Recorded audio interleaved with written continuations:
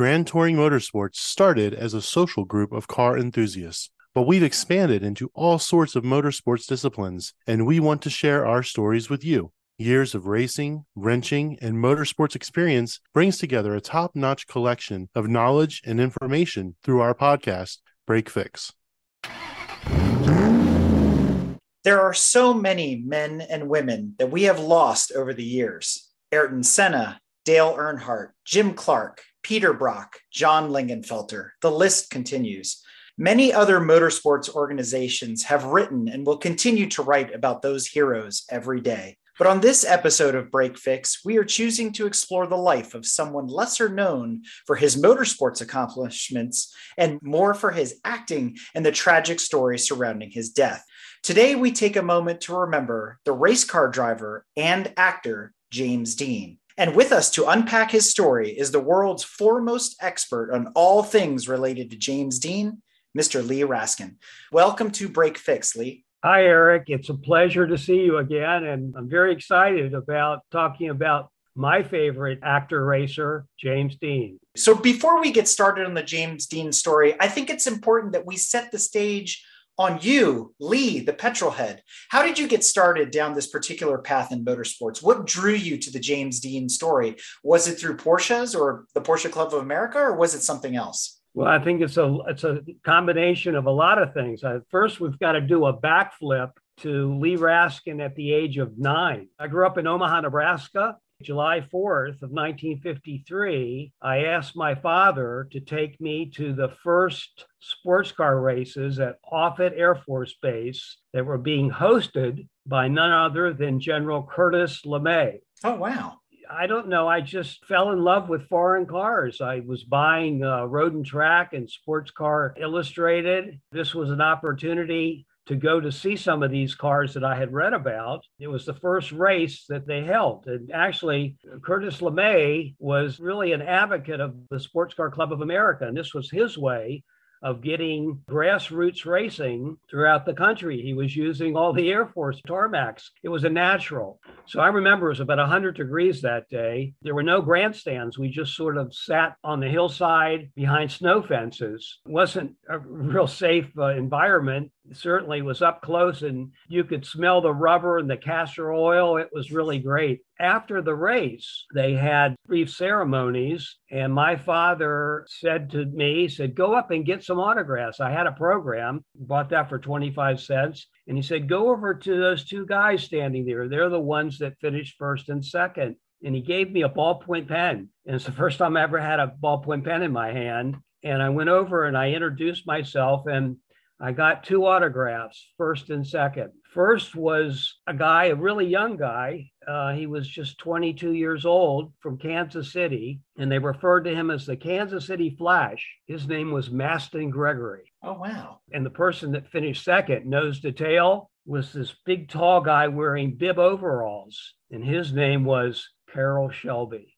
No way. And those are the first two autographs that I collected, among thousands, by the way, today. And I still have that. I still have the program. So that was my introduction to sports car racing. And I went back the next year. They held it again on July 4th. It was just as exciting. And by that time, I had done a little studying. So I knew Porsches and Morgans and Austin Healey's and Ferraris, and I could identify them. And back then, you almost could identify them by the sounds. Of course, the Porsches were rear engine, and the Austin Healey's were a little bit louder, and they were six-cylinder cars, and the Ferraris, they just roared around the track, as well as Maseratis. In the third year, 1955, my sister was watching James Deane on black and white television. And of course, we only had one television in the household, as did everybody else. And James Deane was starring on live TV in General Electric Theater, Philco, Schlitz. Both my sister and all her girlfriends were enamored over this great young star, James Deane. And of course, I was 10 years old at the time, and I was watching him as well. And then in September, the headline said, actor James Deane killed in car crash. My sister was absolutely devastated. and she created a shrine in her bedroom, floor to ceiling, photos of James Dean. And there were 2 or 3 photos that I particularly liked. Those were the photos of James Dean and his Porsche Speedster that he was racing. And of course, I had seen the Porsches, not the Speedster, but the coupe back then in 53 and 54. The Speedster was a brand new model that came out in 1955. If I was on my best behavior, she would let me into her shrine and let me read the articles and look at the photos. I think that's really when it started. And of course, I was 10 years old, and by that time I was collecting plastic model cars, Revell and Monogram and Aurora. I would spend my 50-cent allowance a week to buy those cars.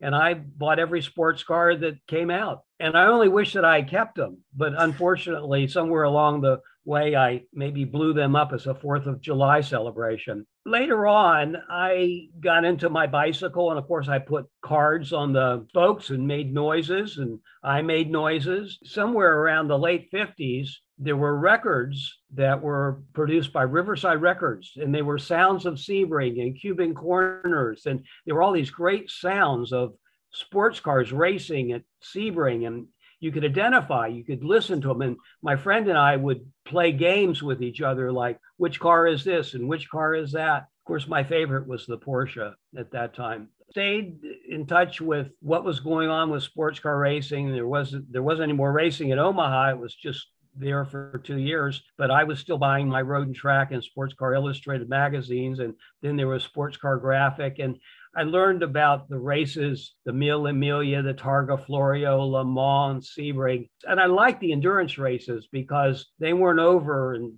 25 laps. They went on for hours and hours, and you had factory teams. And it's something that is like chewing gum. It stuck with you. You loved it. And you couldn't wait year after year for those races to take place. And I couldn't wait to get the morning paper after a race at Sebring and Le Mans to find out who was winning. When I was 13, I begged my father to let me buy a third-hand, I would call it as a mini cycle, but it was called a Doodlebug. It was made in Iowa, had a Clinton 2.5 horsepower. And in Omaha, you could drive those on the streets. In 1958, my father, my sister, and I moved back from Omaha back to where he grew up in Baltimore. And I took my motor scooter with me. And of course, the police were always chasing me because it was illegal to drive that on the street. You had to have a license and you had to be 16. At 16, I bought a Yamaha motor scooter, drove it 15 miles each way to school, went to college and took my motorcycle with me. And then after my first year of college, I begged my father to let me buy a used Porsche. Really? And that was a pretty big step. It was $1,500. It was a 1960 Porsche coupe. 1964, I bought it, took it to college. I had the very first Porsche on the campus of the University of Alabama. Everybody else was driving Fords and Chevys and trucks too.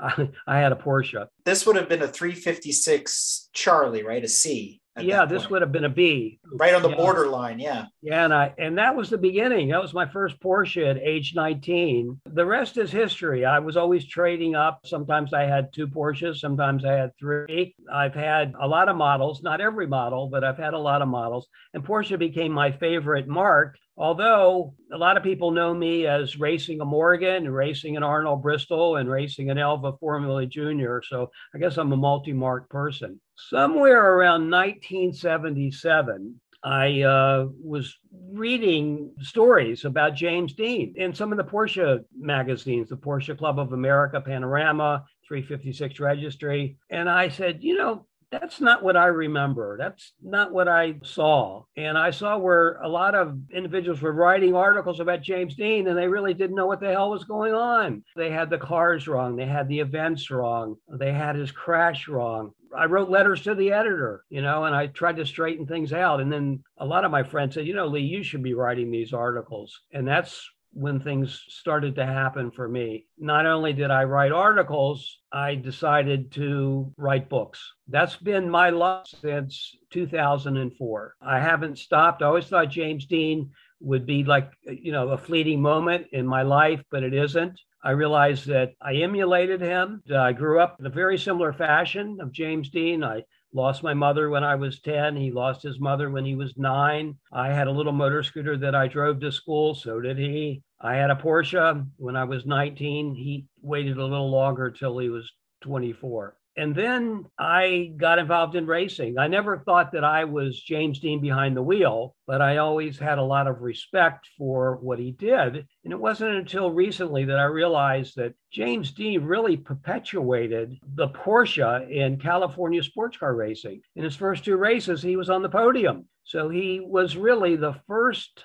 actor, racer in Hollywood to be serious about his newfound sport, and that was automobile racing. And of course, he traded his 356 Speedster in after a year and bought a 550, and he was on his way to his 4th race when unfortunately he had an accident. It was a moment in time that was unguarded for both James Deane and the person that he ran into. At his death on September 30th, 1955, this is when James Deane's legend actually began. And we're going to unpack that as we go through the episode, getting people familiar with the entire story. As I've said many times on this show before, oftentimes for many of us as petrol heads, it starts with a poster on the wall. And for you, it was photographs of James Deane and his Porsche and things like that that inspired you to become the petrol head that you are today. So for those of you that are listening, as we're diving deeper into this, understand that James Deane was an accomplished actor and American heartthrob, his most popular films being East of Eden and Rebel Without a Cause. But many of you that are listening to this might not know that he was an avid motorsports enthusiast and amateur race car driver. So Lee, without dragging this out further, let's begin right there with his racing career and expand on his motorsports past. So where did that begin for James Deane? James Deane really got his motorsport start on 2 wheels. And when he was just barely a teenager, he had a little Whizzer motorbike. He took a Schwinn bike and they took a Whizzer, which was a small 3 or 4 horsepower engine, and they put it on the bicycle, and he drove the hell out of that. I mean, he just drove it as fast as he could everywhere he could. Everybody heard him because it was loud. It was unmuffled. He graduated to a little 125 CZ, a Czechoslovakian motorcycle, which incidentally has been preserved, and it's in the Fairmont Museum in Fairmont, Indiana. And he drove that to school, and he got the reputation and the nickname. They called him One Speed Deane, and that was he drove that wide out. As a matter of fact, he was a bit of a daredevil. In order to be a little more aerodynamic on his motorcycle, he would lay prone. He'd be holding the handlebars with his feet out the back. He would try and get it past 40, 45 miles an hour, which was the top speed. James Deane graduated into some larger motorcycles. When he left Fairmont, Indiana after graduating high school, he went to California to live with his father in Santa Monica. Then he moved on to New York. He had a Royal Enfield 500cc, and then he bought an Indian TT, which was a really neat motorcycle. I guess it was probably in 1952 or 53 that he had in New York. And it's interesting, as he needed some service on the motorcycle in New York, he went to a motorcycle shop in the Village. He became good friends with the mechanic. He also was a starving actor, and his name was Steve McQueen. So James Deane met Steve McQueen and vice versa, and they shared their love for bikes. It's interesting that Steve McQueen had an MGTC in New York City, and James Deane admired that, but didn't have any money. So he was still on his 2-wheel Indian. As he was discovered by Elie Kazan in 1954 to co-star in East of Eden, playing the role of Cal Trask, he left his Indian bike in New York, came to California, immediately had some money in his pocket, and bought a used MGTD. Okay. His best friend said to Jimmy, I don't see what you like about this car. It's awfully loud and it doesn't go very fast. And Jimmy must have listened to him, because he traded the MG for a brand new 1955 Porsche Super 356 Speedster. Is there any backstory to how he went from English Roadster to Porsche? Because had they established their foothold yet, especially in America? Were they still considered a boutique manufacturer at that point? What drew him into the brand? I mean, you had so many other things to choose from in those early 1950s. That's an excellent question. The MG was very popular, as well as Austin Healey's, Triumphs. They were cheap cars. They sold new for around $2,200, $2,300, some less, $1,800.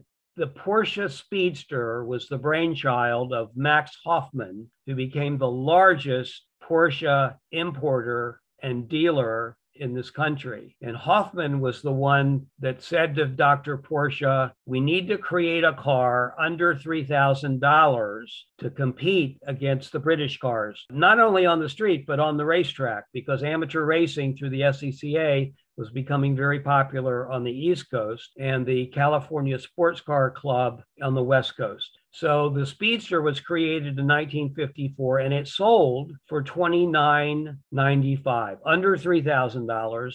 It sold without a side view mirror. So if you wanted a mirror, it was an extra $5 or $6, and that took it over $3,000. So that was their marketing program. Brand new, stripped down Porsche Speedster, fast, light, fun, perfect car for California, on the road, on the racetrack. And James Dean, being in California, had befriended John von Neumann, who owned Competition Motors, and he had taken a test drive of a Porsche Speedster. And von Neumann said, look, there's a new car coming out. It'll be a super. It'll have a larger engine, and it'll have a 3-piece crankshaft. Wait a few months. We'll order this car for you. You'll be able to race it. And the car came in February of 1955. Jimmy traded in his MGT-D and bought the car for $29.95, and immediately within that month took it racing, competed in the novice race at Palm Springs, won the novice race and qualified for the main event in under 1,500 cc's, came in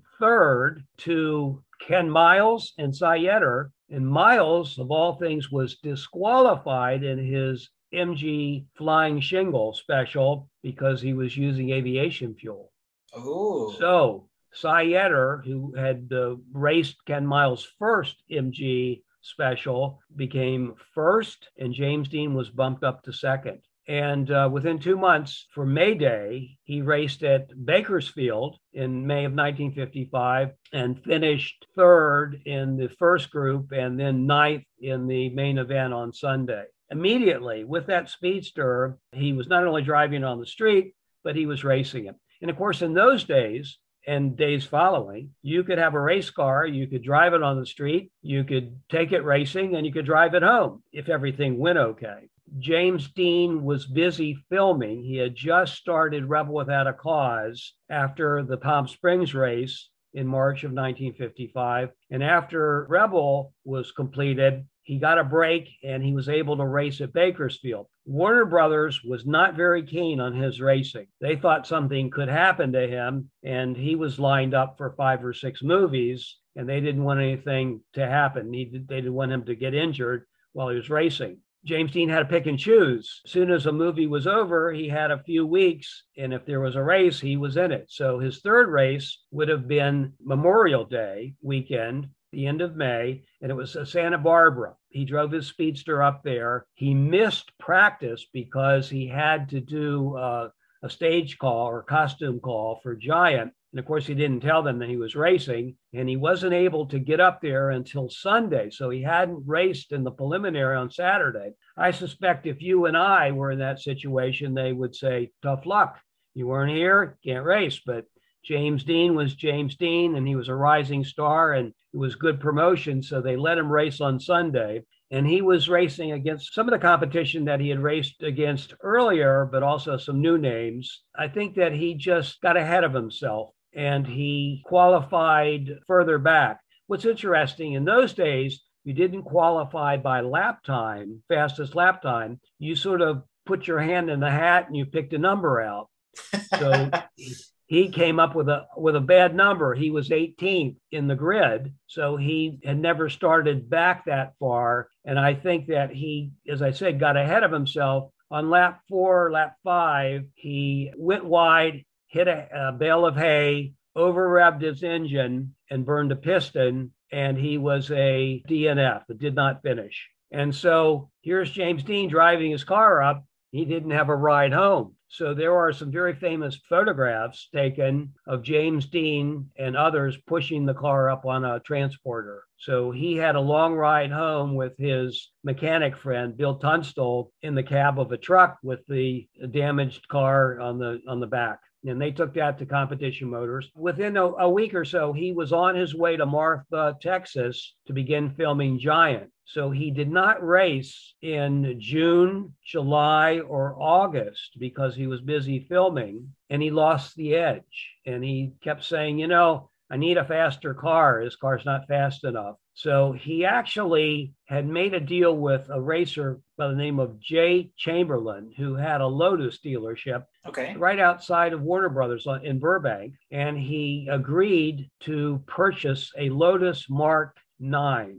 Actually, it might have been an 8 or a 9. I'm not sure. It was in transition. He put down a deposit. As you know, Lotus was like Morgan. They made racing car bodies, but they used other engines. So Morgan used a Triumph and the Ford, and the Lotus used Coventry Climax and also a Bristol engine. Yep. But James Dean decided he wanted a smaller V8. And having grown up in Indiana, close to the Indianapolis 500, he chose to use an Offie engine, Offenhauser, which was made in Los Angeles. He made a deposit for a used Offenhauser Offie, and he was going to put a V8 in there. The British car manufacturers, they were never in a hurry. So he wanted this Lotus to be ready for September because he knew it would be finished filming Giant. And he wanted to race at Salinas because that was fairly close to Mendocino in terms of having filmed East of Eden in that area. It's sort of like going home again. He knew that he had a big fan base. In any case, the Lotus was not going to be ready, so he canceled the order. He had told John von Neumann, I'd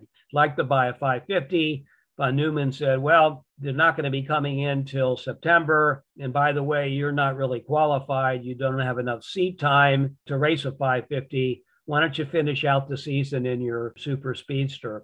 Jimmy was relentless. He said, no, I want this 550. And as it turns out, he got his way because of 5 that were delivered through Hoffman to von Neumann, someone backed out of the deal and a car was available. He traded his super speedster in for $3,000.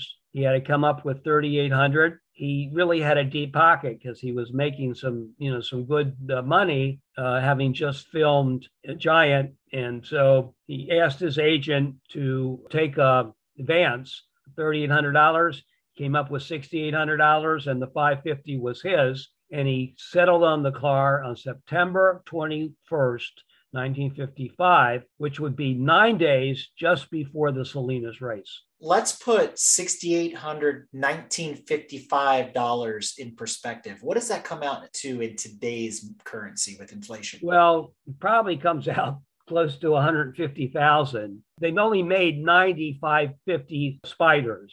Most of them were raced. About half of them survived. And today, like a Jerry Seinfeld sold a 550 for several $1 million. The auctions today at Amelia Island, they're going to be offering 550 Spyders for $4 and $5 million going forward. It's a lot of money for a car, but they only made 90, so they're fairly rare. And most of them have a fairly significant race history, in as much as some very famous drivers raced 550s at Le Mans, at Sebring, at Watkins Glen, and California as well. More so than the body and the coachwork itself, the other significant part about the 550 is it was the 4-cam Porsche motor. It was the first time it was introduced basically in a production car. Exactly. Or what would be considered a production car. Yeah, the Furman engine was developed specifically for the 550. It was used during 1954 through 1956. Then it not only put them into the 550 race chassis, but they also stuck them into the Carrera coupes. And those cars were very significant in racing as well. To find a 4-cam Porsche 356, that car is approaching $1 million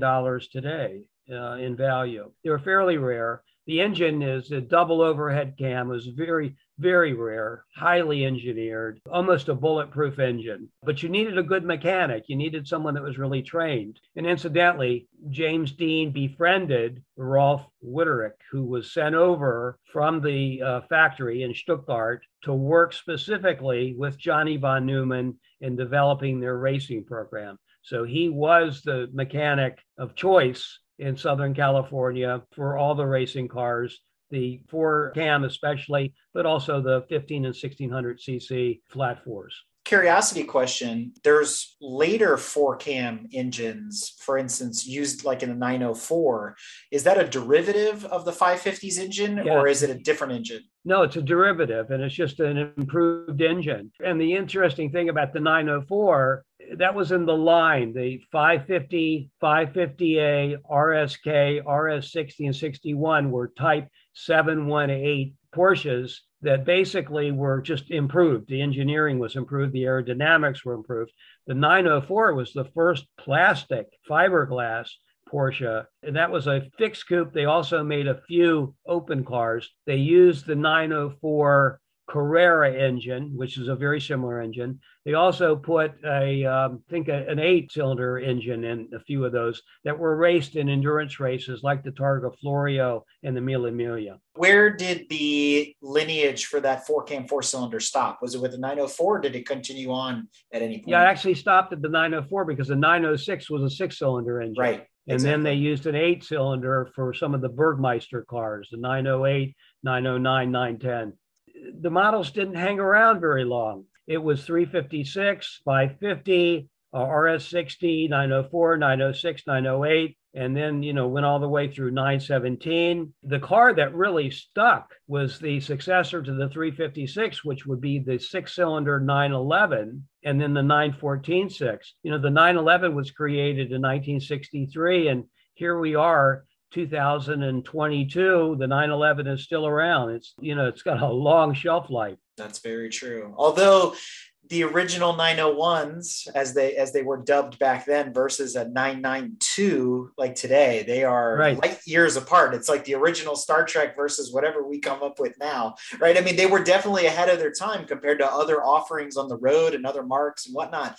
Lotus was very similar. They were changing models constantly. And those numbers that follow the Lotus was all the revisions, right? The Mark 1, the 2, the 8, the 9, the Super 7s, the 7s, obviously those became Caterhams, so on down the line. So I find that interesting. But switching back to the 550, what you have to realize about this James Dean story is it's very compressed. Everything happens in just a matter of a couple of years. And especially in that last year, it's almost super compressed. There's so much going on between the movies, between the races, between changing cars, and then inevitably the crash, which we'll talk about here in a little bit. It's almost mind-blowing how much was going on almost a day-by-day basis. I do want to touch on one more bit of, trivia that surrounds the 550. It's been a long-standing ideology in the Volkswagen Audi community that we have a tradition of naming our vehicles. And a lot of us know that James Dean called his 550 the Little Bastard or Little Bastard. So why or how did he come up with this particular name for that car? Well, there's fact and then there's fiction. The interesting thing is, I'm constantly battling the fiction. It's just a lot of folklore, it's unbelievable. A lot of myths about James Dean, about his racing, and then the curse of James Dean and the car. The Little Bastard is a very unique name. When you think about this and you take a step back, James Dean was probably the first to put some kind of nickname on his race car. Going through the chronology of racing, there were names, specials that were built, but James Dean may have been the first to put a name, and not only just a name, but a name that was, kind of taboo. Little Bastard. One story has it this way. He had befriended an individual who was a stunt driver at Warner Brothers. His name was Bill Hickman. Okay. And actually, Bill Hickman became not only famous because he accompanied James Dean on that fateful day going towards the race at Salinas, but after James Dean's death, Bill Hickman became a very famous stunt driver in the French Connection, and even more famous as a stunt driver in Bullitt. Driving the Dodge. I'm not sure whether it was a Charger or Challenger. It was a Charger. Charger that crashed into the gasoline station and blew up. That was his claim to fame, Bill Hickman. In any case, Bill Hickman kind of, he befriended James Dean, and he called James Dean a little bastard. And James Dean called him a big bastard. So they had that running commentary back and forth. But I actually think the name Little Bastard came from a situation where James Dean had just finished making the movie East of Eden, and he was living in a trailer on the Warner Brothers set. Okay. It was convenient. There was no rent being charged, and it was very comfortable for him, except Warner Brothers said, "You're done with the movie. It's time to move on." Jimmy didn't leave the trailer. So Stanley Warner said to one of his assistants, "I've had enough. Get that little bastard off the lot." Anyway, James Dean heard about that, sort of tuck it away. When he bought the Spider, he wanted to name it. He said, "I'm going to name this the Little Bastard, and I'm going to show Jack Warner who's out front. And in addition to that, all the drivers behind me are going to know that the Little Bastard is winning the race." Oh, nice. So I think that was it.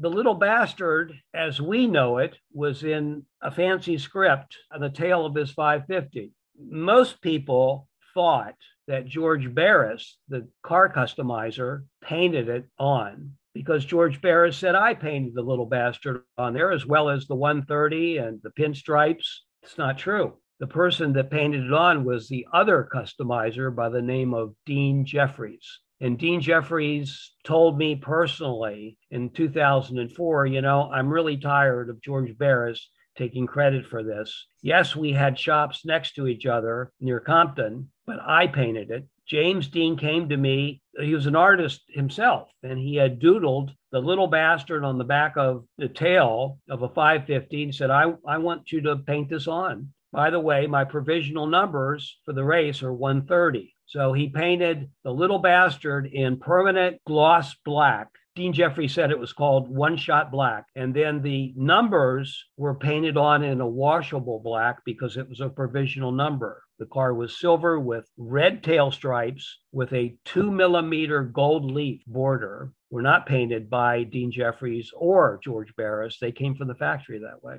Oh, interesting. So there's a whole story about tail stripes and why Porsche was using those. And we can talk about that. It was very unique to James Dean's car, number 550055. I've done a lot of research, and I believe that this car originally was destined to be part of the factory team of endurance cars. But for some reason, it wasn't completed until July. The racing season started much earlier in the spring in Europe, and I don't think this car was included. And so it was finished up with red tail stripes and sent, as a customer's car. The tail stripes were used by the Porsche factory to delineate the cars that usually traveled in a packet, say Le Mans 1, 2, 3. They had similar numbers like 32, 33, 34, and the drivers interchanged some of those cars. So it may have been difficult at night, especially at night when the cars came through, to know who was in what order.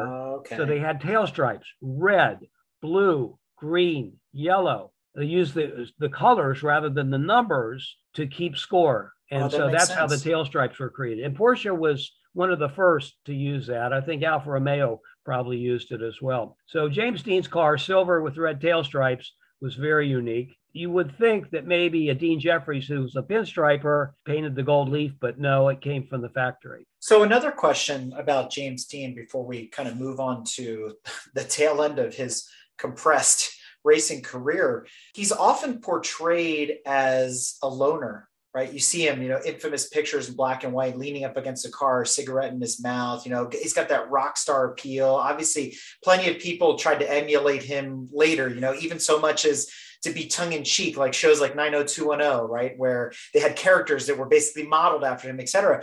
He went from nobody to somebody almost overnight. Was he really a loner in real life? Or is that the way he's depicted? But from the way you've described, he had this whole racing family that he was a part of. So what was it, loner or petrolhead? Which was he first? I think he was a chameleon. I honestly believe, depending on where he was and who he was with, it brought out his persona. Everybody characterized James Dean as being a rebel wearing a red jacket because of Rebel Without a Cause. He played Jim Stark, and he was a tormented teenager trying to find himself, a little boy lost, so to speak. That's really how he was marketed by Warner Brothers. And I think the teenagers gobbled it up. They loved it, especially the girls. But James Dean was a very compassionate person, and he actually was meek at times, although he could be outspoken. But I think he was outspoken on the set because he knew how to market himself. One thing that I really noticed was that James Dean, at age 24, knew how to get publicity. He always had a photographer with him. And not only that, he took the photographers to the races. He knew it was good marketing. Yeah, I think 90% of his photos had a cigarette. That was part of his persona. But you never saw James Dean off the set in that red jacket. That was merely a prop. I wouldn't call him fashionable, but he was a pretty cool guy. Wore boots, he wore jeans, he wore a V-neck t-shirt when no one else was wearing a V-neck. I think that he got a big kick out of that. And he had a lot of friends. He could have been your friend and my friend, and yet we wouldn't have known each other. Yeah. And that goes for men as well as women. And he had his own set of racer friends. And the racer friends didn't know the acting friends. He had one friend, Lou Bracker, who he got involved in racing.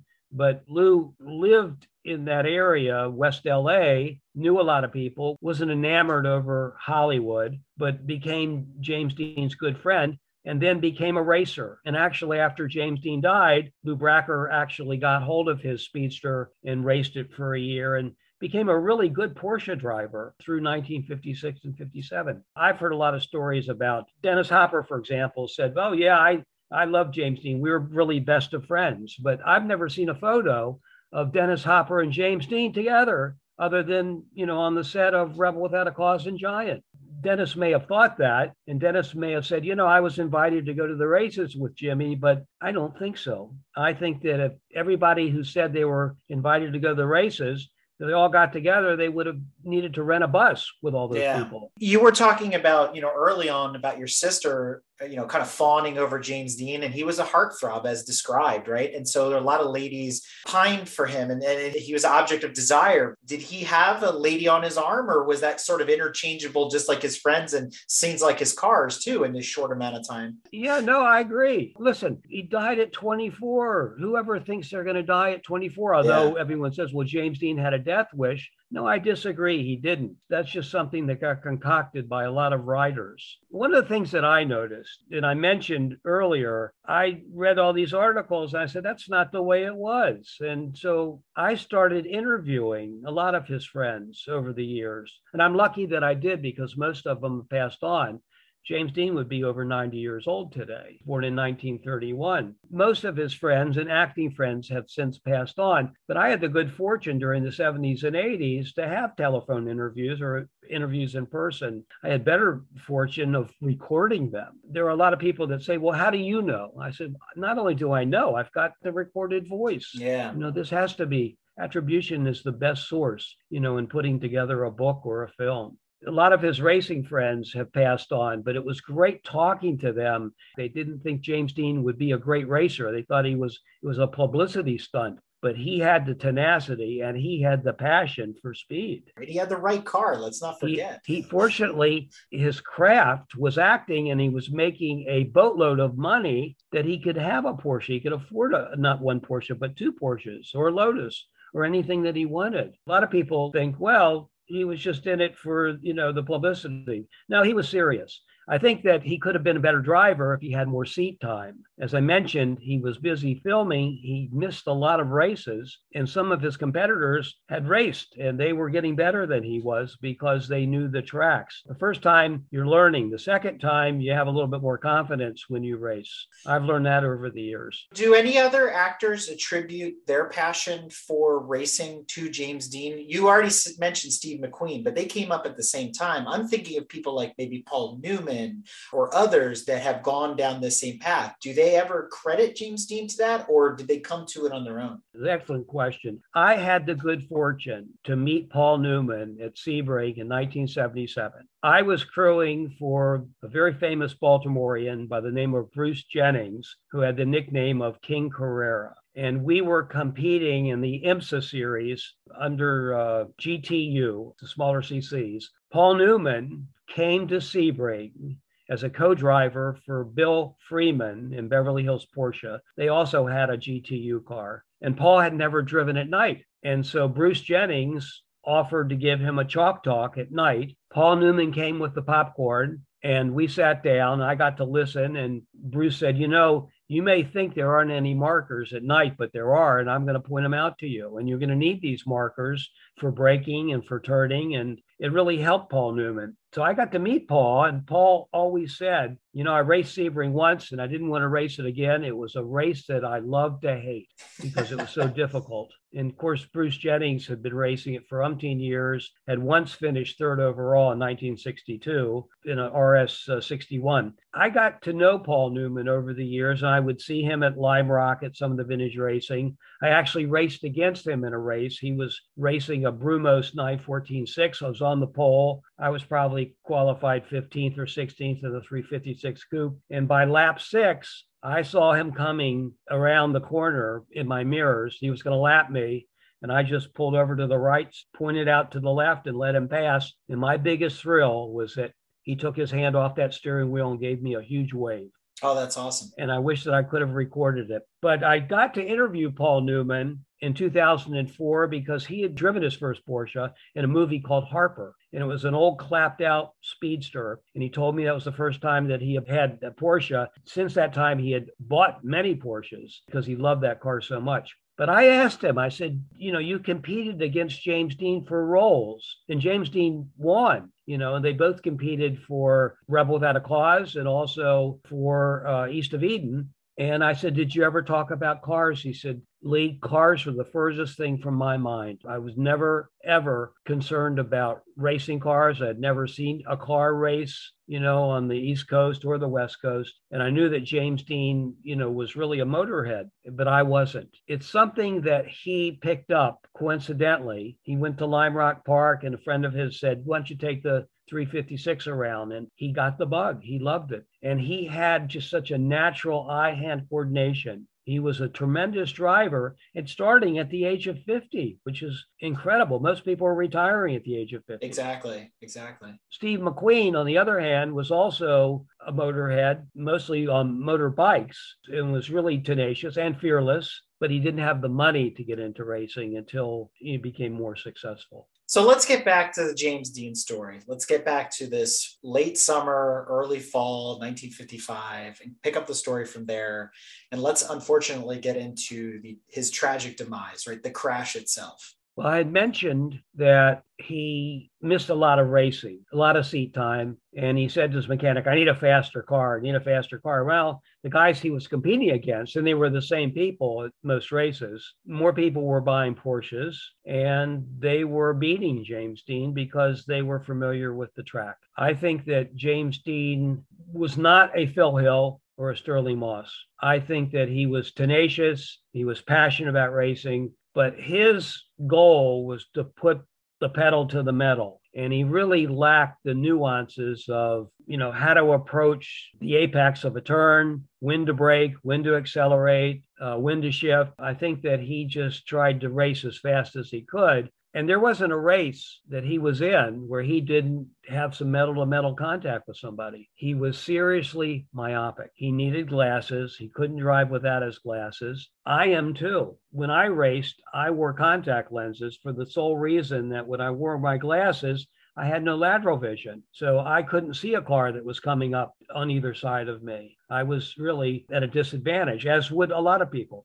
So that's something that I've analyzed about James Dean, that his lack of clear vision or being 20/20 was a deterrent to his racing. So James Dean wanted a faster car. I mentioned that he tried to buy the Lotus, which would have been a sports racer, but he was lucky enough to get the 550. It's interesting. Someone asked me, well, how did this 550 qualify on the street? It was a race car, wasn't it? I said, yep, it was aluminum and it weighed 1,300 pounds, but it had lights, it had a horn, it had turn signals. It did not have windshield wipers because it had a plexiglass windshield. But other than that, it was a street car. And of course, the reason it had headlights was because Porsche was using this for night racing as well, for the endurance racing. So it made sense. In California, this car qualified. It was streetable. So he got a license on it. He had 9 days from the time he bought it on September 21st to get this car prepared for the race at Salinas. And the plan was that they would put it on a rented trailer. He didn't own a trailer, although he's having one made. It wasn't finished yet. Rolf Witterick got him a trailer from another Cal Club racer. They borrowed the trailer, 2-axle trailer. James Dean had bought a Ford station wagon as his tow vehicle. So it had a hitch on it. They realized that the car, it needed to be run in. It just didn't have any miles on it. So James Dean was trying to break it in, but he was also finishing up Giant. He was like running from pillar to post, from acting to racing, and they would go out at night, Bill Hickman and they would put a couple 100 miles on. It wasn't enough. So they put it on the trailer. That's the thought, and they'll tow it. Rolf Witterick, strictly by the book, said, no, you got to break this car in. You and I will drive it to Salinas, and the Ford station wagon with the empty trailer will follow us. So that was the scenario. On September 30th, a Friday, James Dean had dropped the car off the night before. Rolf Witterick, the mechanic, did the valve clearance, changed the plugs, changed the oil, set the timing, and they were running a little bit behind. And Rolf said, I want to put on safety belts for you. So he installed safety belts on the driver's side, but not on the passenger side. They left about an hour and a half late. They left almost at 2:00. They headed out Ventura Boulevard. A couple famous shots that were taken by Sanford Roth, who was the photographer that took photos earlier during the day at Competition Motors. It shows a car coming up on James Dean on Ventura and then passing him. Sanford Roth took those shots in black and white. These are the only photos that we have. Right before they left Competition Motors on their way, they stopped at a gas station. The most famous photo and the last photo of James Dean alive was taken at a mobile station in Sherman Oaks, where everybody filled up their tank. Sanford Roth did not take that photo. It was in color. It was taken by the mechanic with a Leica 35 millimeter using color film. So the photos that show up in color, there's 3 of them. Sanford Roth, the photographer, didn't take them. He was shooting black and white. It took me years to figure that out because everybody thought that they came from one camera. They did not. There was no interstate. So they headed up I-99, which is Sepulveda Boulevard, went through the Grapevine, south of Bakersfield, on 99 at Wheeler Ridge. California Highway Patrolman was traveling south. They were going north. It was a divided area. He did a yo-yo and followed them, pulled them both over for speeding. James Dean was ticketed for 10 miles over the limit. Bill Hickman, who was driving the station wagon with the trailer, he also got a ticket because California had a law, maximum 45 with a trailer. So he got busted for 15 miles over the limit. CHP officer, his name is Ovi V. Hunter, who recently died, has been interviewed over and over again. I had the good fortune to talk to him many times, and he told me about how he pulled him over. He heard the car, he saw the car. There was a curiosity because it was a sports car. Hunter was about 6'2". Spider is 39 inches high from tire to the plexi. And he was fascinated by the car, but he left with parting words. He says, you better slow down or you're not going to make it to Salinas. And James Dean said, well, car's not running right unless it's going at least 80 miles an hour.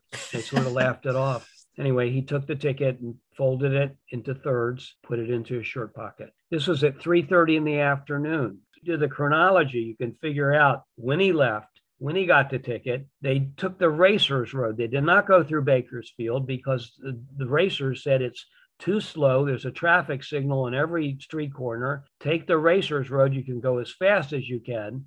So it was a left on these 2-lane highways. It's about 50, 60 miles, and they would end up at Blackwell's Corner, which is at Route 466. Blackwell's Corner was a small coffee restaurant gas stop back then. And James Dean, when he pulled in, flagged down Bill Hickman because Hickman didn't know that he had stopped there. He had actually seen a Mercedes 300 SL Coupe, and it belonged to Lance Reventlow, and his co-driver was Kessler. So he knew Reventlow was going to the races. So they stopped and they chatted for a while. Reventlow and Bruce Kessler left, I'd say about 10 minutes before James Dean, and they agreed to meet at Paso Robles for dinner at a little after 6 o'clock. So here we are at 5 o'clock at Blackwell's Corner. James Dean told Sanford Roth and Bill Hickman, we're going to have dinner at 6 o'clock. They took off. It basically is a very interesting stretch of road. It's the desert. It's flat.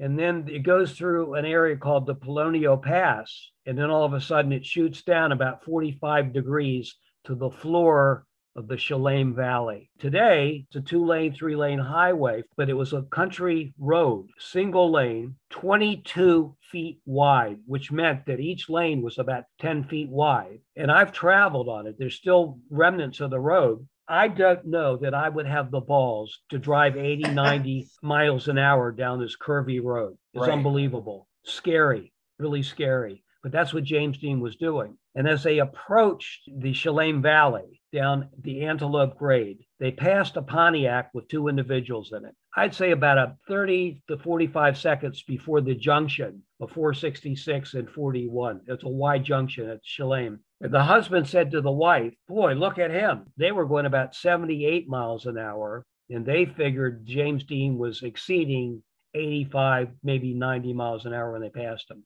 And as they passed the Pontiac, an oncoming car was forced off the road because the road was so narrow. So it's interesting. James Dean didn't let up. I think that he came so fast behind this Pontiac that his closing speed was scary. So scary that he whipped to the left to pass the car. He couldn't stop. He would have run into the car.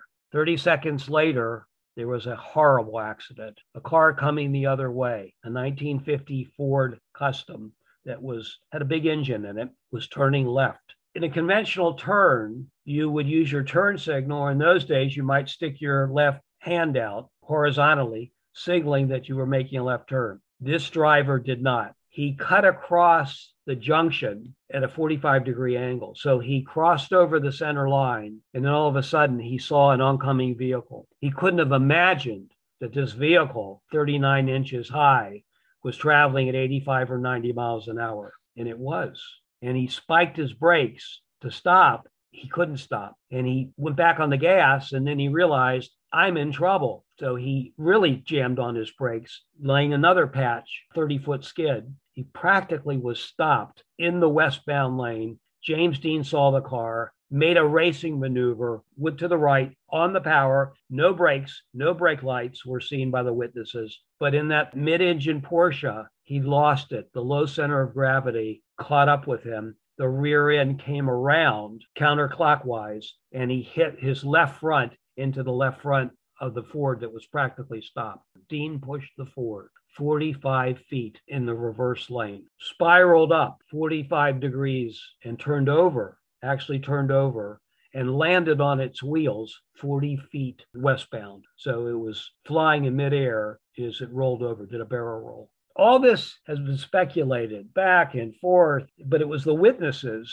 that said no brake lights. And we saw something fall out of the car as it was turning over. That would be the mechanic, Rolf. He fell out of the car.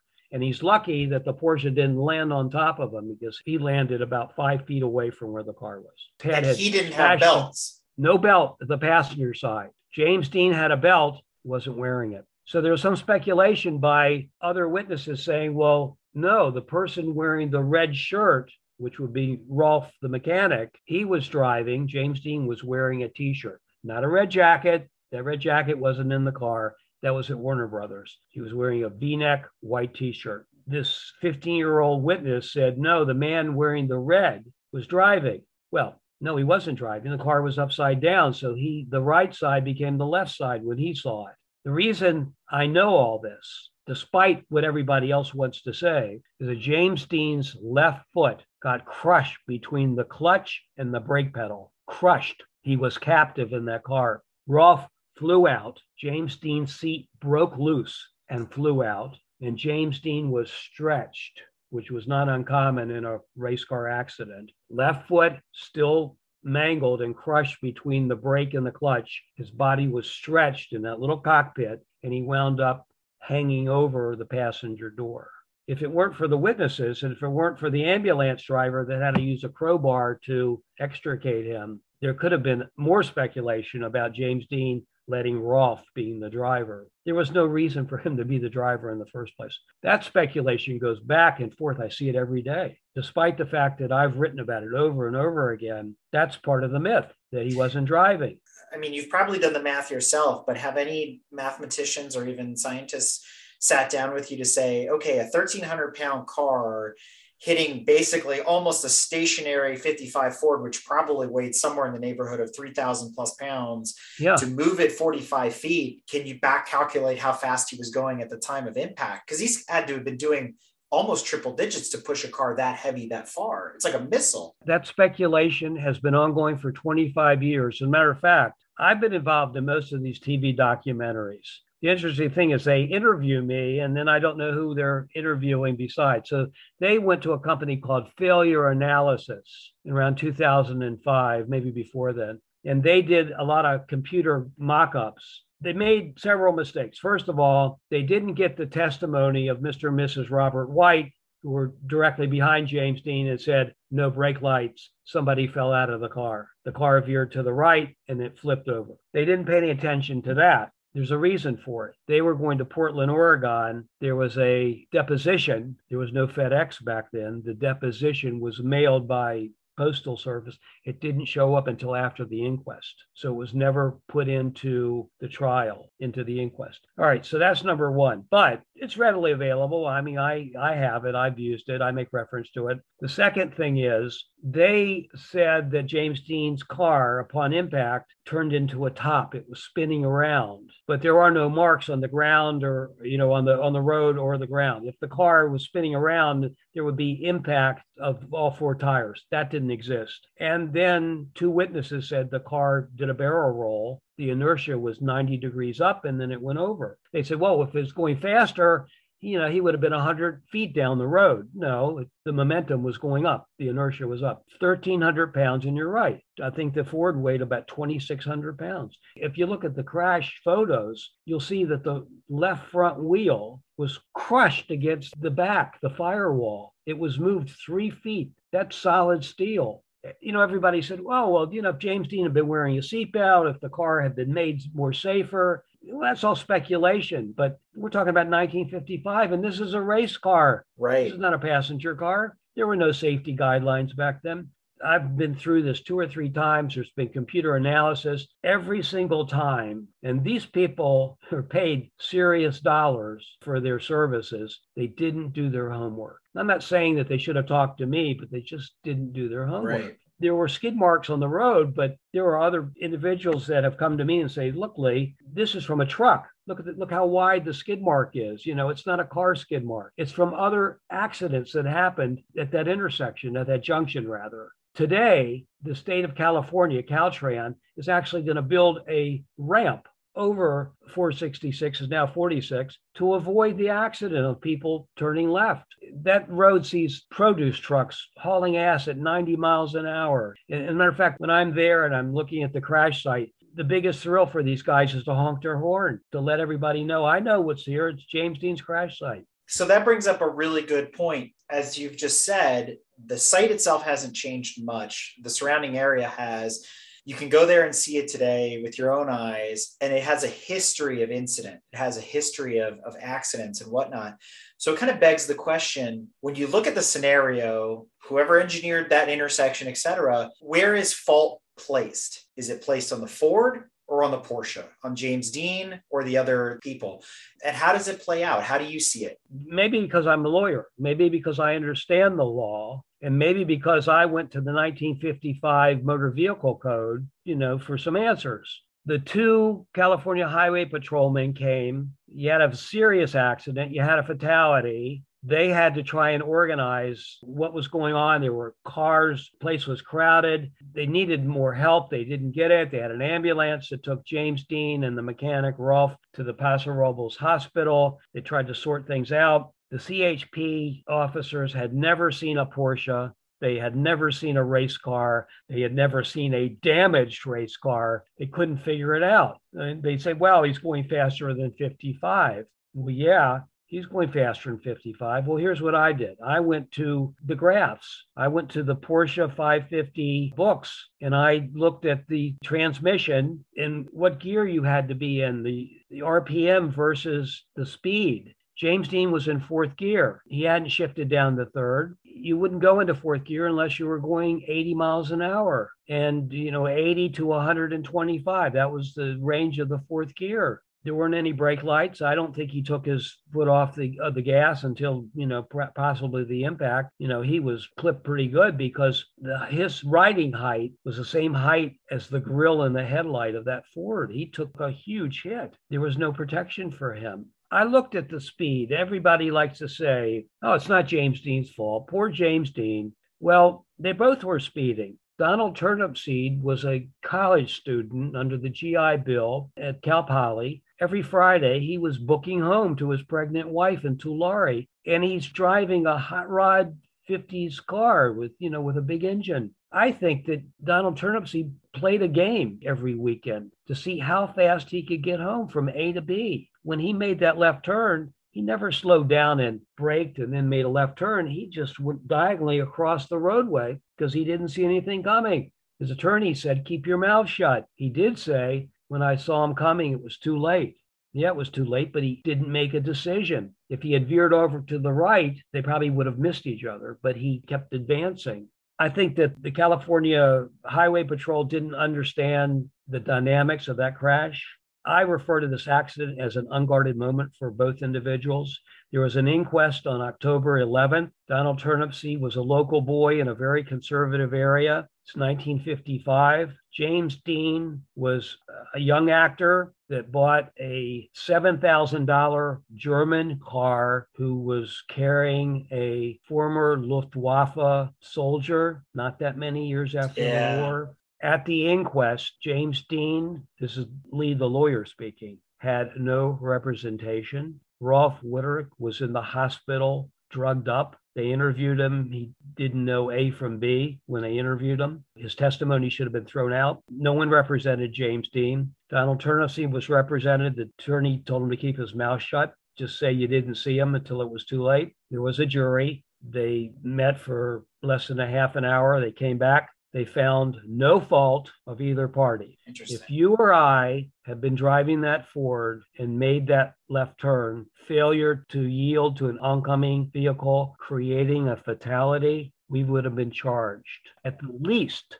Donald Turnipseed should have been charged with a misdemeanor fatality. He wasn't charged at all. Did he come out of the crash pretty much unscathed? Did the Ford protect him? His nose went against the wheel. He may have broken his nose. That's all. Okay. The windshield was cracked, so his head may have hit the windshield too. He wasn't wearing a seatbelt. He's very lucky. But, that's a 2,600-pound car. It's a pretty big car. And, incidentally, I've never driven a 1950 Ford, but I've driven 1954 Ford sedan. They were known for a lot of stability at 60 miles an hour making a left turn. He may have been close to being up on two wheels when he made that turn. And he was practically stopped. So it's 3-speed gearbox. He had no torque to get back on the power at that point. He was practically stopped at that point. I've gone through the accident back and forth. But I have a lot of competition. A lot of people that are Dean fans, they don't want to see any blame towards James Dean. He was a victim. The way I see it is they both were speeding. They both were at fault. But Donald Turnipseed was more at fault because he caused the fatality. And you mentioned earlier there was this flashpoint in the James Dean story, where suddenly arises myth and legend, and then we start talking about fact and fiction. But one of those, let's call them tall tales, that has grown out of the James Dean ethos is talk about this curse. And it's theorized that James Dean's death was not his own fault, right, as we're talking about here, but rather that of the car. Some have said that this particular Porsche 550 Spyder has its own dark and unsettling past. They try to paint this ominous picture. Legends, myth, and other tall tales surround this story. And some go as far as to say that someone building the 550 actually died during the construction of the vehicle, and his soul haunted the car after its completion at the factory. Yada, yada, yada, right? The stories go on and on. The fish was this big. But let's dive into a little bit of fact versus fiction and unpack this whole curse story and this whole curse idea. Eric, that's what keeps us going. There's no question. I mean, we're talking about 66 years later, we're still talking about the curse of James Dean and all these myths. Well, besides me, there are other famous motorsport journalists like Matt Stone and Preston Lerner who, have pretty good reputations. They've come to the same conclusion I have. We've all debunked a lot of the curse and the myths. So we have this crash, September 30, 1955. The car is a mess, and it's towed back to Competition Motors by John von Neumann. We have James Dean dead and preparing, for his burial in Fairmont, Indiana. Rolf was in the hospital for a couple of weeks. Von Neumann made arrangements to have a very famous German surgeon look at him to save his leg. He almost lost his leg because it was so badly twisted. James Dean is racing against amateur racers, same guys, same races. And one particular person that he raced against was a doctor. His name was William Eskridge, who lived in Burbank, not far from Warner Brothers. Not only was William Eskridge a good orthopedic surgeon, he was a brilliant engineer, and he was racing specials that he built himself using, by the way, an Offenhauser engine in one of them. When he heard about the wreck, he said, this is my lucky day. I just bought a roller, a Lotus from Jay Chamberlain without an engine. I'm going to buy that Porsche, and I'm going to put the 4-cam engine up front. It's never been done, but I can do it. And he used an MG transmission and Austin Healey gearbox, the rear end. So he bought the car from the insurance company. James Dean's sole heir was his father. He didn't have a will, so he was paid off. They gave him about $5,000, maybe a little bit more for the car. The salvage company got hold of the wreck and sold it to William Eskridge right down the street from where he lived. He was first up. He bought the car for $1,150. $1,150. What did he get? Practically an undamaged engine. Transmission was slightly damaged because it had been locked in fourth gear, so that needed to be cleaned out. And he bought movable parts. He bought instruments and suspensions, and he took what he wanted for his Lotus. And the rest of it was junk. And he gave it to someone that was supposed to take it to the San Fernando dump. But somewhere along the way, those individuals knew George Barris, and George Barris wound up with the carcass. Never bought it, got it for free. George will tell you, if you're still alive, because he's written about it, I bought the car. No, he didn't buy the car. William Eskridge bought it. Eskridge created the POTUS, P-O-T-U-S. Think about that. He should have copyrighted and trademarked the name, POTUS. President of the United States. He named this Lotus the POTUS, and I have photos of POTUS on the car. It was brilliant. He's got a 4-cam engine mounted up front, and he's winning races. And he's racing against, who's he racing against? Von Neumann and Richie Ginther in 550s. He's almost beating them. He races the car. He's got some problems, but he's sorting it out. In October of 1956, which would be a year after James Dean died, they're racing at Pomona, which was on the schedule. Pomona was always an October race, and he's racing the POTUS. Previous to the race, he gave some parts to his orthopedic friend, Dr. Troy McHenry, who also had a 550. But McHenry wasn't as accomplished as Dr. Eskridge, wasn't good a driver. They're both competitive, good friends, but competitive. But down deep inside, Troy Henry wanted to beat him. So he decided, he had an accident at Fairmont Ranch before Pomona. he decided he's going to lighten up his Porsche, which was 1,300 pounds. He's going to make it 1,000 pounds. He's going to remove some of the steel and some of the aluminum, and he's going to substitute that with fiberglass. What he created was a loosey-goosey car, no stability. Everyone likes to say, well, he's got suspension parts, he's got the transmission, he's got this and that from James Dean's car in his car.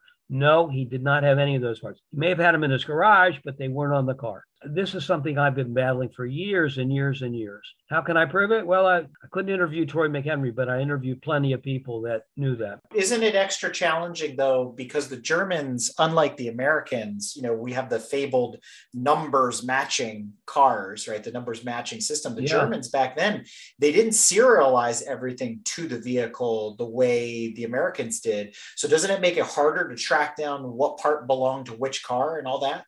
Yes and no. Trailing arms, yes. Transmission, no, because on the Cardex, we know the transmission number of the 550. Troy McHenry didn't have it on his car. After he died, they disposed of the car. It went one direction. The other parts went another. A racer by the name of Al Kadrobi, and also a good mechanic, got hold of the transmission, opened it up, fixed the fourth gear that was stuck. See, that's another thing. The transmission wasn't going to work in anybody's car until it got fixed. It was stuck by the accident. Kadrobi fixed it, kept it for a while, didn't use it. It was sold to a person by the name of Ned McHenry, a Porsche guy near San Francisco, who then sold it to another Porsche file by the name of Jim Barrington, who lived in Piedmont, just north of Berkeley. Barrington never used it. And when I was writing about James Dean in the 80s, Barrington got hold of me and said, I got something of interest for you. He sends me this photo of the transmission resting on some old tires under his front porch. No, not Porsche, but porch, his front porch. Up close, he took a photo of the serial number, which matched my Cardex. Jim Barrington owned James Dean's transmission. And he had 3 disassembled 550s that were for sale. He sent me a copy. If I had had a spare $14,000, I could have bought one. I just bought a Speedster for $6,000, and that was all I could afford. He had 3 disassembled cars. One car was 550029. Didn't mean anything to me then. It wasn't until decades later that I realized it was Troy McHenry's car. Oh, wow. Troy McHenry's car he had, all cobbled up. So what goes around comes around. It's really amazing. Okay. Troy McHenry dies, didn't die because of James Dean's parts. A lot of people say, well, he was cursed, he died. No. What happened was he was in a hurry, had taken all these parts. He was fiberglassing the car. He had an accident before. He needed to have a new Volkswagen steering arm put in, and he was putting it in right before the race. In a Porsche, 356 Porsche, you have 2 halves with a coupler and 4 bolts that holds the coupler together for steering. Original was a Volkswagen part, then it became a Pitman part. This was pre-Pitman. He was putting it together. He put the 4 bolts in, but what did he forget to put on? The 4 nuts. On lap 2, he's in 3rd place. Eskridge is in front of him, and Richie Ginther, driving von Neumann's car, is in 1st. I have actual footage of this. He's coming along, and what I didn't know was he's waving furiously at his pit crew that something's wrong, and he's pointing, but nobody knows what's going wrong. Well, about 15 seconds, 20 seconds, 30 seconds later, he lost his steering, and he drove directly into a tree and killed himself. How do I know this? I interviewed a guy by the name of Al Moss, who was already in his 80s. He's the one that created Moss Motors, the famous aftermarket British parts in California. Moss was on the supervisory team or the judging team. I guess it was the like a commission. If you did something wrong, you had to meet with them. The bottom line is he inspected the car. He saw the nuts and the bolts were missing. The 2 halves weren't even joined when he saw it because they completely fallen apart. How freaky is that? If somebody was in so much of a hurry. I once forgot to tighten my lug nuts, and I'm driving down the road about 1 block, and I realized either I have a flat tire or my right wheel's going to come off. We've all made mistakes like that. He made a fatal mistake.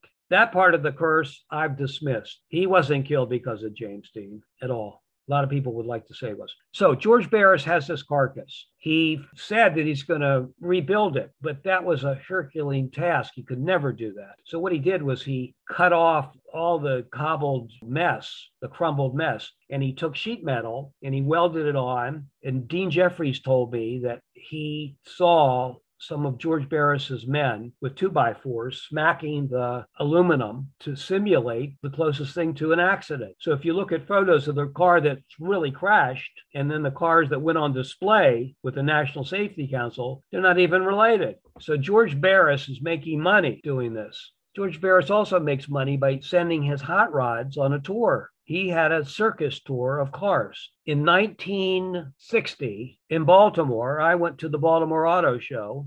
Okay. And what did I see? The little bastard over in the corner. And nobody was paying any attention to it. They all wanted to see the Fords and the Chevy dragsters, the 406 and the 409s, and all the hot rods. Nobody cared about James Dean's car anymore. Nobody knew what it was. But it was traveled around. It was on a dolly. It was on a skid.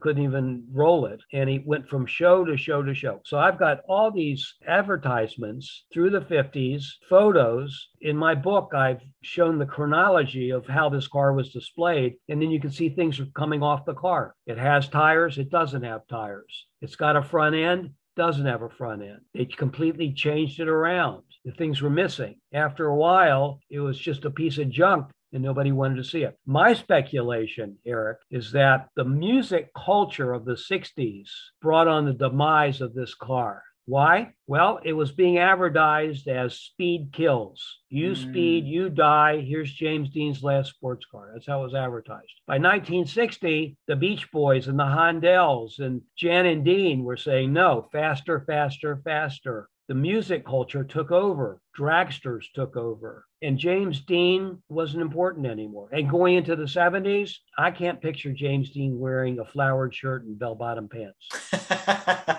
Which actually brings up a really great question that I've been thinking about the entire time. Had James Dean not selected a Porsche, had he selected, let's say, a Corvette, right? Because the C1 Corvette came out in early 1953, late 1952.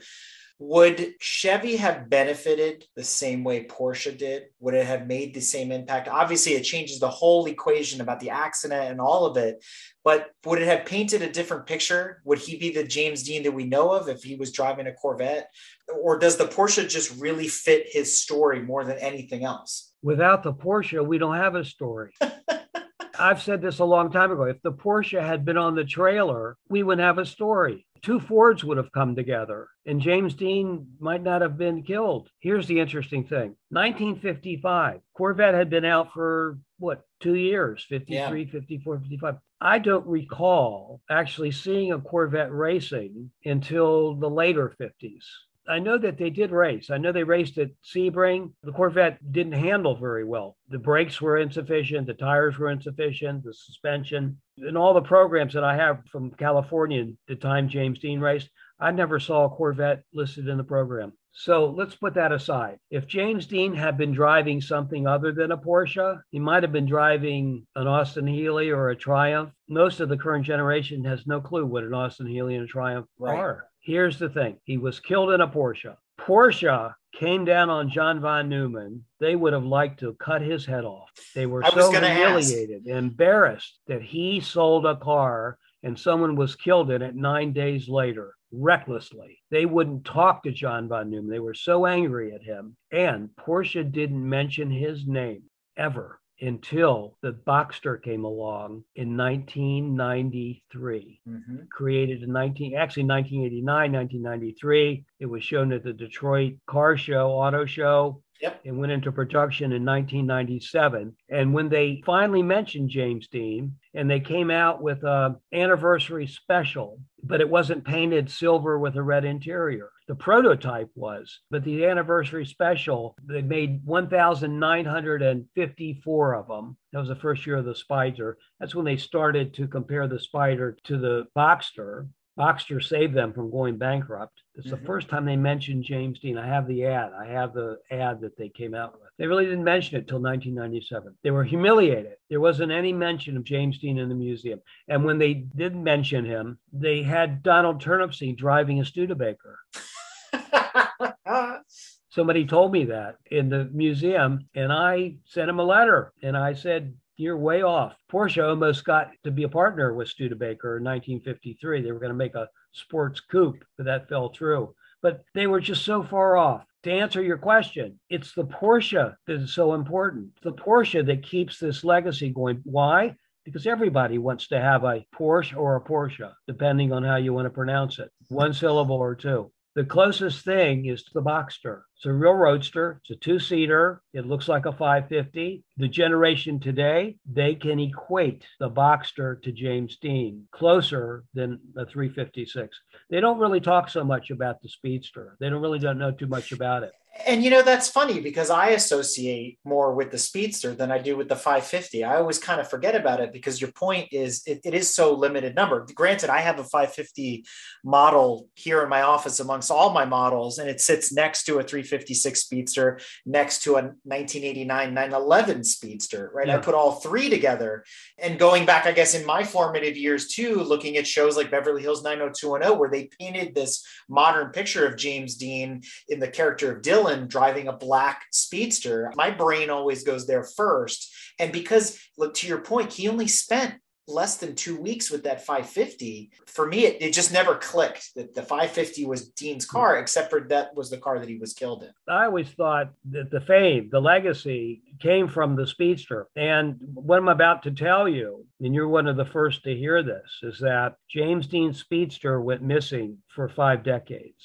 Really? Yeah, I've written about it in my book. Lou Bracker, his best friend, traded his normal in for James Dean Speedster, raced it a few times, and then it was sold to someone in Hollywood, around the Hollywood area. He took it to Portland, Oregon, traded it. They didn't believe that it was James Dean's Speedster. They called the California Motor Vehicles and they said, here's the number. Can you verify this? MVA sent Union Porsche in Portland a telegram that said, first owner, James Byron Dean. Second owner, Lou Bracker.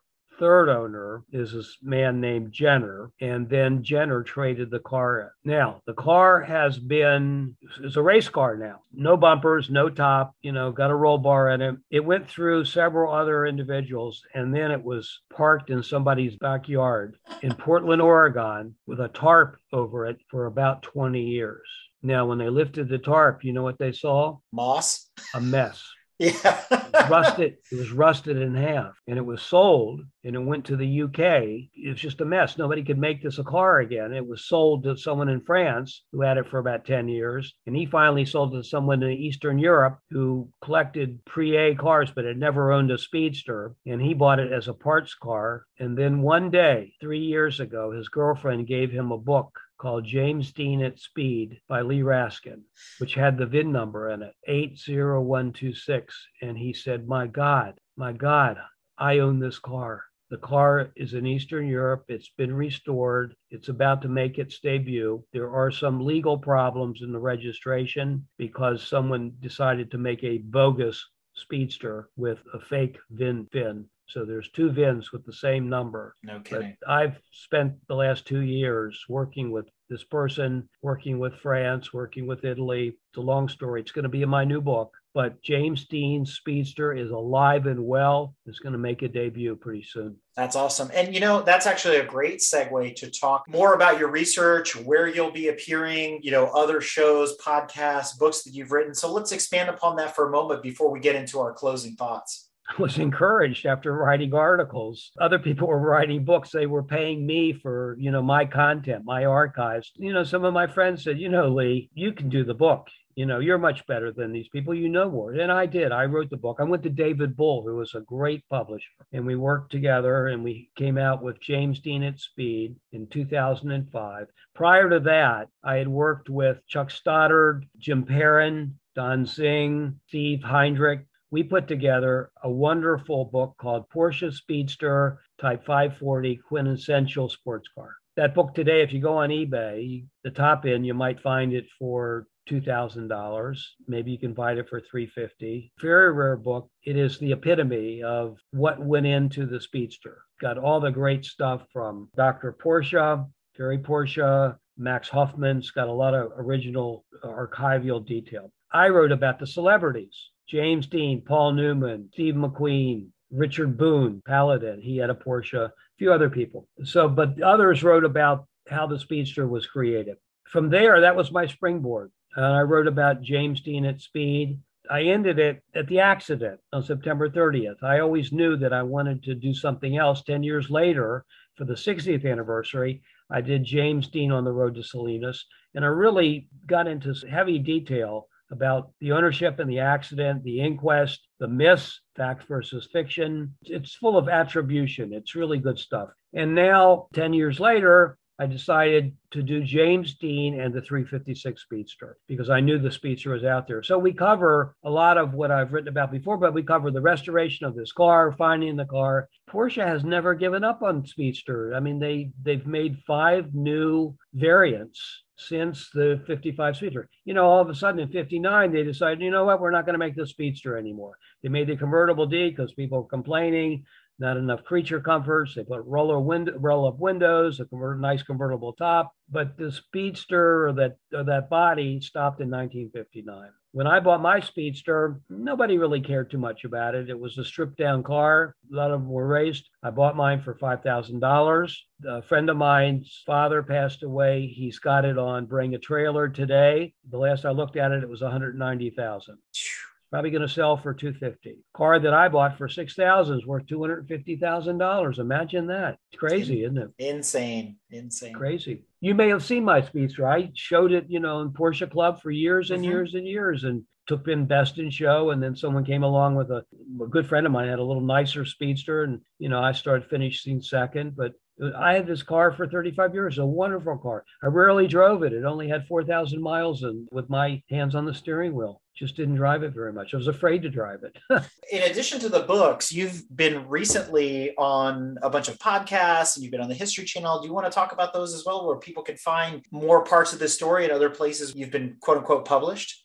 I always wanted to put this James Dean thing down, but it's impossible. Every day there's something on the net, or I get phone calls or I get an email. So I love doing the podcast. I get to tell the story. I've done like 3 or 4 of them. They get better and better and better. Next week, I'll be going to New York to be interviewed, just like you're interviewing me about the curse. It's going to be for William Shatner's episode series called The Unexplained, and by the History Channel. It's exciting. I'm very excited about it. I've done a lot of TV documentaries. Each one believes that it's going to be the best ever. Some of them are better than others. I decided it's about the budget. It's about how much money you have and who you can interview and where you can interview. There are new facts that I have that I haven't shared yet. They'll be in my coming book. There's always something that pops up. I just saw something the other day. Somebody sent me an email. I'm not going to mention a name, but he's published books about restoration of Porsches. And he got an email from someone in Germany that has a steering wheel who says Rolf Wutterich, the mechanic, gave his father this steering wheel. It's a Spider steering wheel. It's fairly rare. It's probably worth about 10 grand. But that just popped up. And all these things just pop up. There's always somebody. James Dean's glasses have never been found. These are his glasses. I'm wearing his glasses. These are his frames. They've been duplicated. I wear them. I don't think I'm James Dean when I put them on or take them off, but his glasses were obliterated in the accident. So every time I'm at the accident site, I'm sort of pawing the ground looking for the glasses. They're out there somewhere. Well, he had a pair of racing goggles that I have photos of that he wore over his glasses at Palm Springs. I spoke to his friend Lou Bracker that said they both bought them. They came with 3 interchangeable lenses. One was real dark, one was amber, and one was clear. At the accident site, one of the witnesses saw the glasses on the ground, made mention of it in his testimony. About 2 years ago, I was contacted by someone at Blackwell's Corner, the person that owns it, saying that this woman came in saying that her mother was at the accident site, picked up a hubcap that belonged to the Porsche, which is not true because the Porsche didn't have a hubcap. Right. The Ford did. And her husband said, don't touch that. It's an accident scene. She picked up the goggles and she put them in her pocketbook and took them home and kept them and died. She told her daughter they're James Dean's goggles, racing goggles. The daughter sold them to the owner of Blackwell's Corner, and they're on display there. I haven't been offered, but at some point I'm going to ask the owner if he'll let me try them on. Now, I am not afraid of any curse. I'm not afraid that when I put those goggles over my eyes that I'm going to die. I might even see better. I don't know.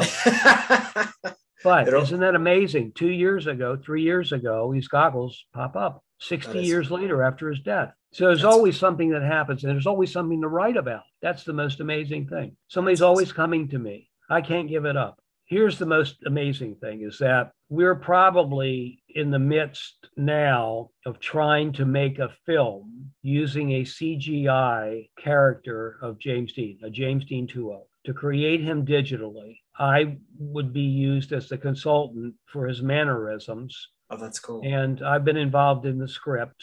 It can go two ways. It can be James Dean revisiting who he was, or it can be about James Dean, the artistic genius that I believe that he is, and be a completely new venture. And it would be good for this new generation to see that this person was compassionate, he was artistic, could have been, somebody really important down the road. And that's what I would like to see in a film. So there's a lot going on right now. Let's close out with one thought. And I think it's an overarching thought on this entire story. In the end, it's really important that we highlight the most important aspect of the James Dean story, which is safety. A lot of engineering and thought has gone into vehicle design since 1955, keeping drivers and passengers as safe as possible on the roads. There's also been a lot of advocates for this, both on the commercial side from folks like Lee Iacocca, on the racing side from folks like Sir Jackie Stewart, pushing the boundaries to make racing and driving safer. Even more research has gone into racing cars, right, into motorsport. A lot of people don't realize that what happens in the motorsports world does trickle its way down into passenger cars. It takes several years to get there, but those advancements in racing have helped to keep other folks up to their old age and continue to be these heroes rather than dying because of faulty equipment or reckless endangerment or whatever it might be. So I just want to remind people that safety is paramount. We talk about racing and how glamorous it is. And on this show, episode after episode, the overarching thing is that there's positives to even tragic stories like James Dean's. I think that's a significant point, something that I've thought about. I see a lot of commentary. Someone will write a story, it could be Esquire, it could be just some kind of motorsport rag, shows up on, on the internet. And then you have 200 comments. The comments go from thoughtful to the absurd. The thoughtful ones are usually from individuals that know a little bit about James Dean and what happened. The absurd are from individuals that speculate or just talk about hearsay. The safety aspect, I hear a lot. Well, he could have survived if he had been wearing his seatbelt, if he hadn't been driving so fast. Those ifs exist in just about every incident. Where I live in Maryland and most other states, the seatbelt is mandatory. You get fined if you don't have a seatbelt on. I've raced for 25 years with a 6-point belt, with a Snell helmet that had to be replaced every 5 or 6 years, and belts as well. You don't replace them, you don't get to race.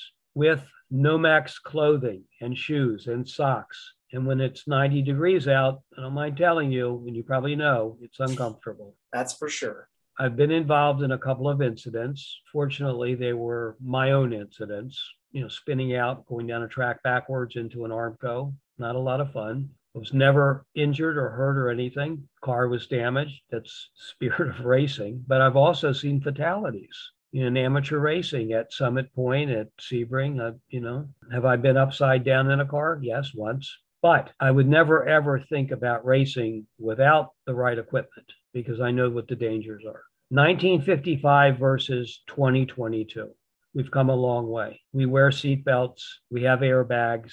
We have additional structure in our door panels, energy absorbing parts. We have better brakes, electronics that warn you of faults, tire pressure, brakes, whatever. A lot of this has been developed for racing, as you say, and it does trickle down, and it's expensive. So it has to be incorporated into a car. And that's why cars are selling on an average of $40,000 to $50,000 a piece because of the expense. When I interviewed some of the racers from James Dean's era that raced Cal Club or SCCA, they told me that there were deaths all the time. Why? Before 1961, there were no roll bars. And when they had roll bars, they were square roll bars. They weren't roll bars, but you had to have something there. Now the roll bar's got to be inspected. It's got to be up to spec. It's got to be spec'd. I would never cheat on safety. If this is what I had to wear, this is what I had to wear. If it was 90 degrees and I was sweating and I had a mustache and I had to wear a balaclava, well, that's the way it is. Cut your mustache off and it's one less thing you wear. Why? Well, because it's going to save you if there's a fire. I had a fire bottle and pressed the button and hopefully it worked. Fuel cell, of course. Riders like to say, oh, James Dean died in a fiery crash. No fire. Did he have a full tank of gas? No. He did not gas up at Blackwell's Corner. There's a reason for it. He gassed up at the Mobil station on Ventura Boulevard. He got free gas. Mobil gave away free gas if you wore their Pegasus. And James Dean wore it proudly. Mobil gave away free gas at the races. So you gassed up when you got there, and before you left, you gassed up. So James Dean had probably less than an eighth of a tank of gas when the car crashed. Probably was a savior for him of not having a fire. The gas tank didn't rupture, but he had very little gas in there. So if he had full tank of gas, it may have come out and exploded. Anyway, we don't know about that. But that's another reason why we race with fuel cells, because gasoline has killed more drivers. Fires have killed more drivers, in the 40s and 50s and 60s, famous drivers. I see a lot of conjecture about what if. Porsche has capitalized on James Dean's accident and the accidents of hundreds of other racers. They've made safer cars. If you have a fiberglass car, whether it's a Corvette or a Lotus, you may have a problem. You don't have the integrity. And I've seen these cars come apart in races, all that's left is the frame. So yeah, I think there are more injuries, that can happen in a fiberglass car. But I think racing in general has improved. Look at NASCAR. I mean, it's all structural. It's just a facade around a steel structure. It's as safe as you can get. Dale Earnhardt's death, freak accident. He wasn't going that fast. He just hit it head on. It was just a trauma. And there may have been some problems with the seatbelt. There was some speculation on that. But as a result, we all wear Hans devices or equivalents now because of that. That was I forgot about the Hans device. Exactly. That's something that's not a comfortable thing to wear. Oh, geez. Tell me about it. And look at the expense. See, a lot of people look at the expense. Look at this expense. They got to buy a new. You know how many helmets I have? I'm sure you do too. I have a big collection of helmets. They're barely worn. But they're worth every penny, though, at the end of the day. They are. My first helmet is actually like a Steve McQueen Bell helmet. Oh, wow. The exact same helmet, with the little visor. The funny thing is, it's all friable. Everything inside is just all junk. It didn't hold up, whether it's the humidity or condensation, I don't know, but that's the life of a helmet. And then I would see some drivers that would get pissed off and they would throw their helmet down. And you know what? Probably cracked and they were still going to wear it, the next race. That wasn't a good thing to do. Yeah, safety is really important. And I think Porsche has really capitalized and other manufacturers have capitalized. And we don't really appreciate that for a reason, because we don't think anything's ever going to happen to us. We don't think our car is going to have a flat tire and roll over. But it does happen. If you're going 85 or 90 miles an hour and you have a blowout, it's hard to control. And that can happen on the street as well as on the racetrack. Anything can happen. I've seen this ad. James Dean would have lived if he was driving a new Porsche. Something similar, silly and similar to that. I've seen that on the internet. Well, that's pure bunk. There's no comparison. It's apples and oranges. If you think about it, he was driving the newest Porsche of the time. That was the cutting edge car at that moment. It makes no sense. It's complete bunk. Getting down to the accident, and I've said this over and over again, and I actually borrowed this from Jim Barrington. The accident at the Chelem Junction between two individuals that were in a hurry to go somewhere was an unguarded moment. Just to wrap that whole thought up there before we close out, I mentioned earlier, would James Dean's life been different had he chosen a Corvette or chosen, like you said, an Austin or a Lotus or something else, right? I would have changed probably the whole course of what we're talking about. But in the case of the accident, if you replace the 550 with a 356, like a coupe or even his Speedster, I know that they couldn't go as fast as the 550. They were heavier, but would the outcome of the accident been any different had he been in his Speedster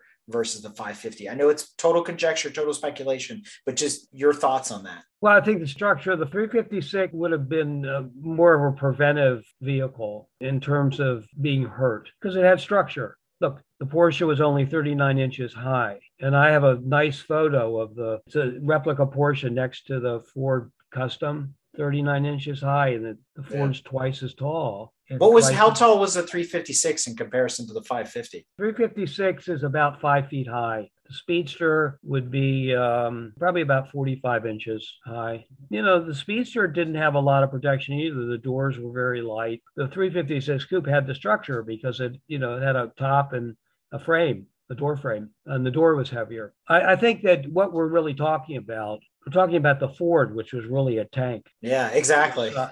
And so whatever ran against it, there could be some damage. But it goes to show you Donald Turnipseed wasn't hurt. He had a bruised nose. His head hit the windshield. His nose hit the steering wheel. Pretty well protected. But James Dean had no protection. Whether it was James Dean or Joe Blow, there probably would have been a serious injury, or if not a fatality. Here's what I'd like to address. James Dean was 24. If this hadn't happened, if James Dean had zagged rather than zigged, in other words, James Dean went to the right as an instinct because he saw more roadway. He thought he could get by, but he lost it. The car came around.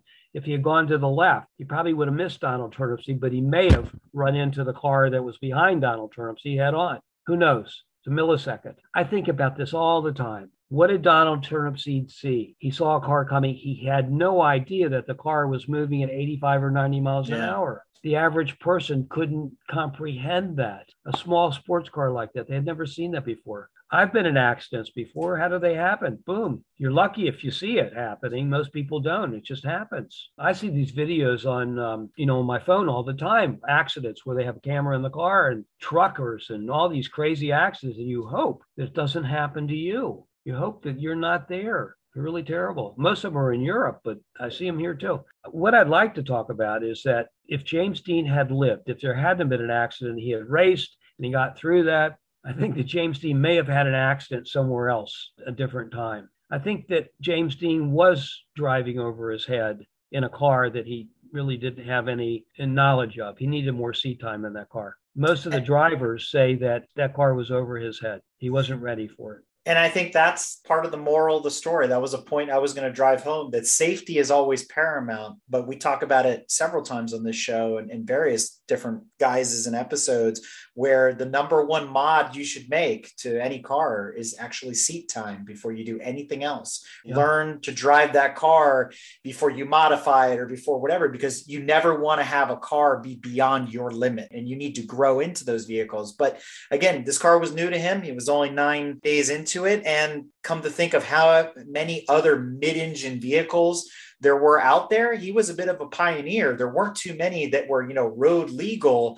that were just out there and about. So it was all new territory, but unfortunately he was taken away too soon. And it makes it a sad and tragic story. So, as we're talking about this and closing out, who knows what his racing career could have been like? Had he made it to that race in Salinas the next day, would he have won?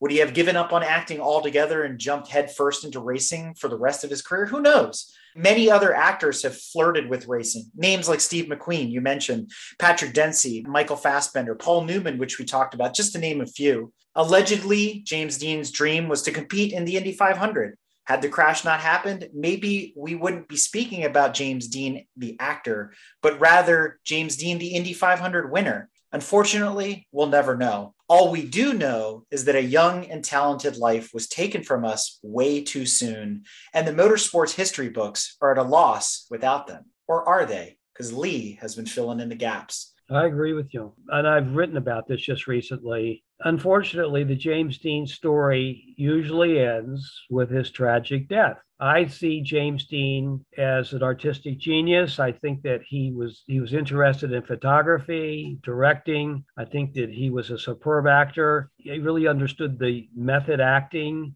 and I think that he was well ahead of his time. In terms of racing, I would have hoped that, he would have been successful with the 550. Perhaps he would have realized at Salinas that he wasn't going to be a winner, that he needed more time to be more patient.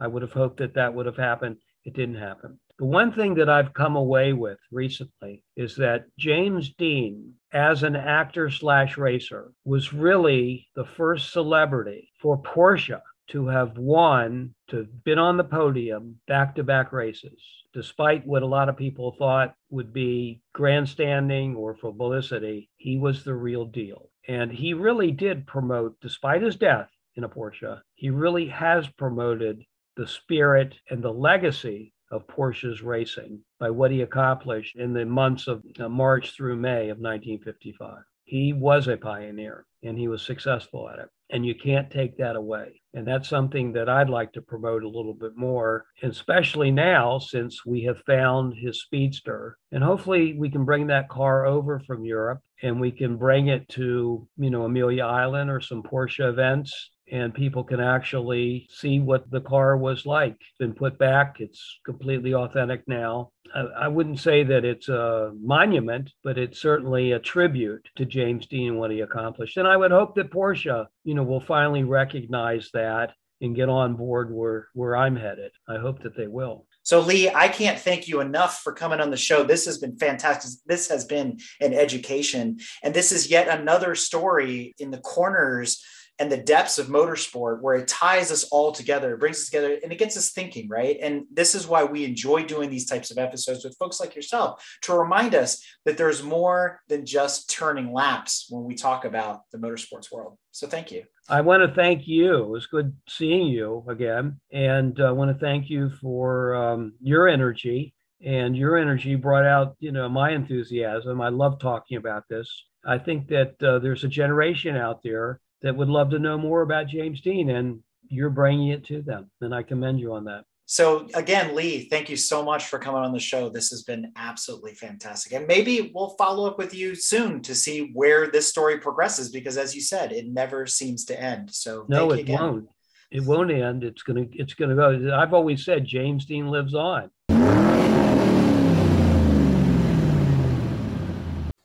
That's right, listeners. If you enjoyed this episode, be sure to check out our Patreon for a follow-on Pit Stop mini-sode. So check that out on www.patreon.com/GT Motorsports and get access to all sorts of behind-the-scenes content from this episode and more. If you like what you've heard and want to learn more about GTM, be sure to check us out on www.gtmotorsports.org. You can also find us on Instagram at Grand Touring Motorsports.